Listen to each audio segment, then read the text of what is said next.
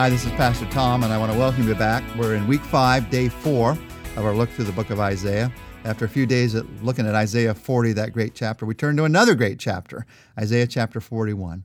And in Isaiah 41, we see him talking about 4 words, in essence, that give the strength of God's comfort in every circumstance of life. Those 4 words are, God is in control. God is in control. God is in control of everything. In this 41st chapter, Isaiah talks about 3 broad areas of your life that you need to remind yourself that God is in control of every day of your life. It helps you to walk through with a sense of God's comfort, God's strength in daily life. 3 areas. Number 1, God is in control of history. At the beginning of Isaiah 41, the nations are called to this trial. And it's a trial in which the question is, who controls history? And the verdict is, nations may act, but it is God who gives them the power to act. And it's God who takes it away. So verses 1 to 2. Be silent before me, you islands. Let the nations renew their strength. Let them come forward and speak. Let us meet together at the place of judgment. Who has stirred up one from the east, calling him in righteousness to his service? He hands nations over to him, and he subdues kings before him. He turns them to dust with his sword, to wind-blown chaff with his bow. So he's saying here, because God is in control of history, we don't need to be afraid. God is in control. The nations are not in control. God is in control. When you watch the nightly news, when you read news on the internet, it sounds like the nations are in control, and you should be in total panic over what's going on in this world right now. Well, as in Isaiah's day, the nations are at war. The nations are in turmoil because the nations are not trusting in God. But God says, they're not the ones in control. I'm going to take them out of power when I want to. The faith view of history is that instead of looking at the circumstances that are around us in this world, even the circumstances that are in the nations, instead of looking at the circumstances, you look at God's choice. Because that's what's going to last. That's what's more powerful. The circumstances are not going to last. God's choice is going to last. Now, what's God's choice? He talks about it beginning in verse 8. But as for you, Israel, my servant, Jacob, my chosen one, descended from Abraham, my friend, I have called you back from the ends of the earth, saying, you are my servant. For I have chosen you and will not throw you away. Don't be afraid, for I am with you. Don't be discouraged, for I am your God. I will strengthen you and help you. I will hold you up with my victorious right hand. I have chosen you. What was true for Israel is true for all who are in Christ. We are chosen by God in Jesus Christ. God's choice is more powerful than any circumstance. So when the national news, when the world news, when the personal news looks overwhelming, remember, God has chosen you, because God's choice of you will last eternally longer than anything you read in the news today, anything you have happen in your life today. God is in control. He's in control of his choice, and he has chosen you. Now, he reminds us a couple of times in these verses that you live out this truth of God's choice by being God's servant. God has chosen you for a purpose, not just to lay back and say, wow, I'm chosen by God. Isn't that great? No, he's chosen you to make a difference in this world. And God's choice of you settles your heart in ways that nothing else can. Let me just look at those verses again. I have chosen you, and so I will not throw you away. Don't be afraid. I am with you. Don't be discouraged. I am your God. I will strengthen you. I will help you. I will hold you up with my victorious right hand. That all grows out of God's choice.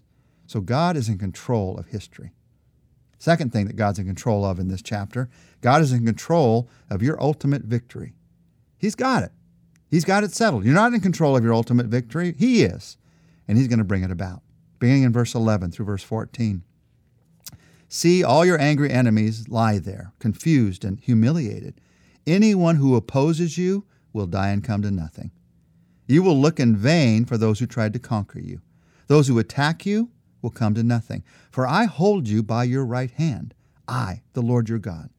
And I say to you, don't be afraid. I am here to help you. Though you are a lowly worm, O Jacob, don't be afraid, people of Israel, for I will help you. I am the Lord, your Redeemer. I am the Holy One of Israel. He's saying it again and again. I'm in control. I've got this. I'm the Lord. I'm the Redeemer. I'm the Holy One of Israel. The enemies in your life might seem so powerful right now, just as the enemies in the life of Israel seem powerful as Isaiah was sharing these words with them. They may be personal enemies in your life, people that are attacking you. They may be spiritual enemies in your life. The attacks of Satan in your soul, the attacks of Satan through temptation or discouragement or inadequacy in your life. In the end, these verses remind us of what the New Testament tells us again and again. In the end, God will give you victory over all those enemies. And so the faith response to this truth that God is in control of our ultimate victory is don't be afraid. God will help you. God has chosen you and God will help you. Those are simple truths, but those are powerful truths for recognizing that God is in control. Now, I want you to notice something in verse 14 as we talk about victory over our enemies. Notice he says to Israel, Jacob was one of the names for Israel here, though you, Jacob, are a lowly worm. What's he talking about here? He's talking about how we might feel about ourselves sometimes. Though you feel like nothing, God is still in control. And the same thing is true of you and I. Though you feel like nothing, God is still in control of your ultimate victory. It doesn't matter how you feel. You might feel as lowly as a worm. Your victory is not based on how you feel about yourself. It's based on the truth that God is in control. Third thing in this chapter that God is in control of, God is in control of meeting your daily needs. Verses 17 to 20. The poor and the needy search for water, but there is none. Their tongues are parched with thirst. But I, the Lord, will answer them. I, the God of Israel, will not forsake them. I will make rivers flow on barren heights and springs within the valleys. I will turn the desert into pools of water and the parched ground into springs. I will put in the desert the cedar and the acacia, the myrtle and the olive. I will set junipers in the wasteland, the fir and the cypress together, so that the people may see and know, may consider and understand that the hand of the Lord has done this, that the Holy One of Israel has created it. God is in control of meeting your daily needs, and that means that even a seeming lack of resources is no problem to God. He says it again and again in these verses. He gives rivers on high plateaus. He gives fountains in the valleys. He gives desert with pools of water. He plants trees even in the barren desert. So the personal faith response to this is to recognize what he's told us in these verses. God will not abandon you. He will never forsake them. He will not abandon me.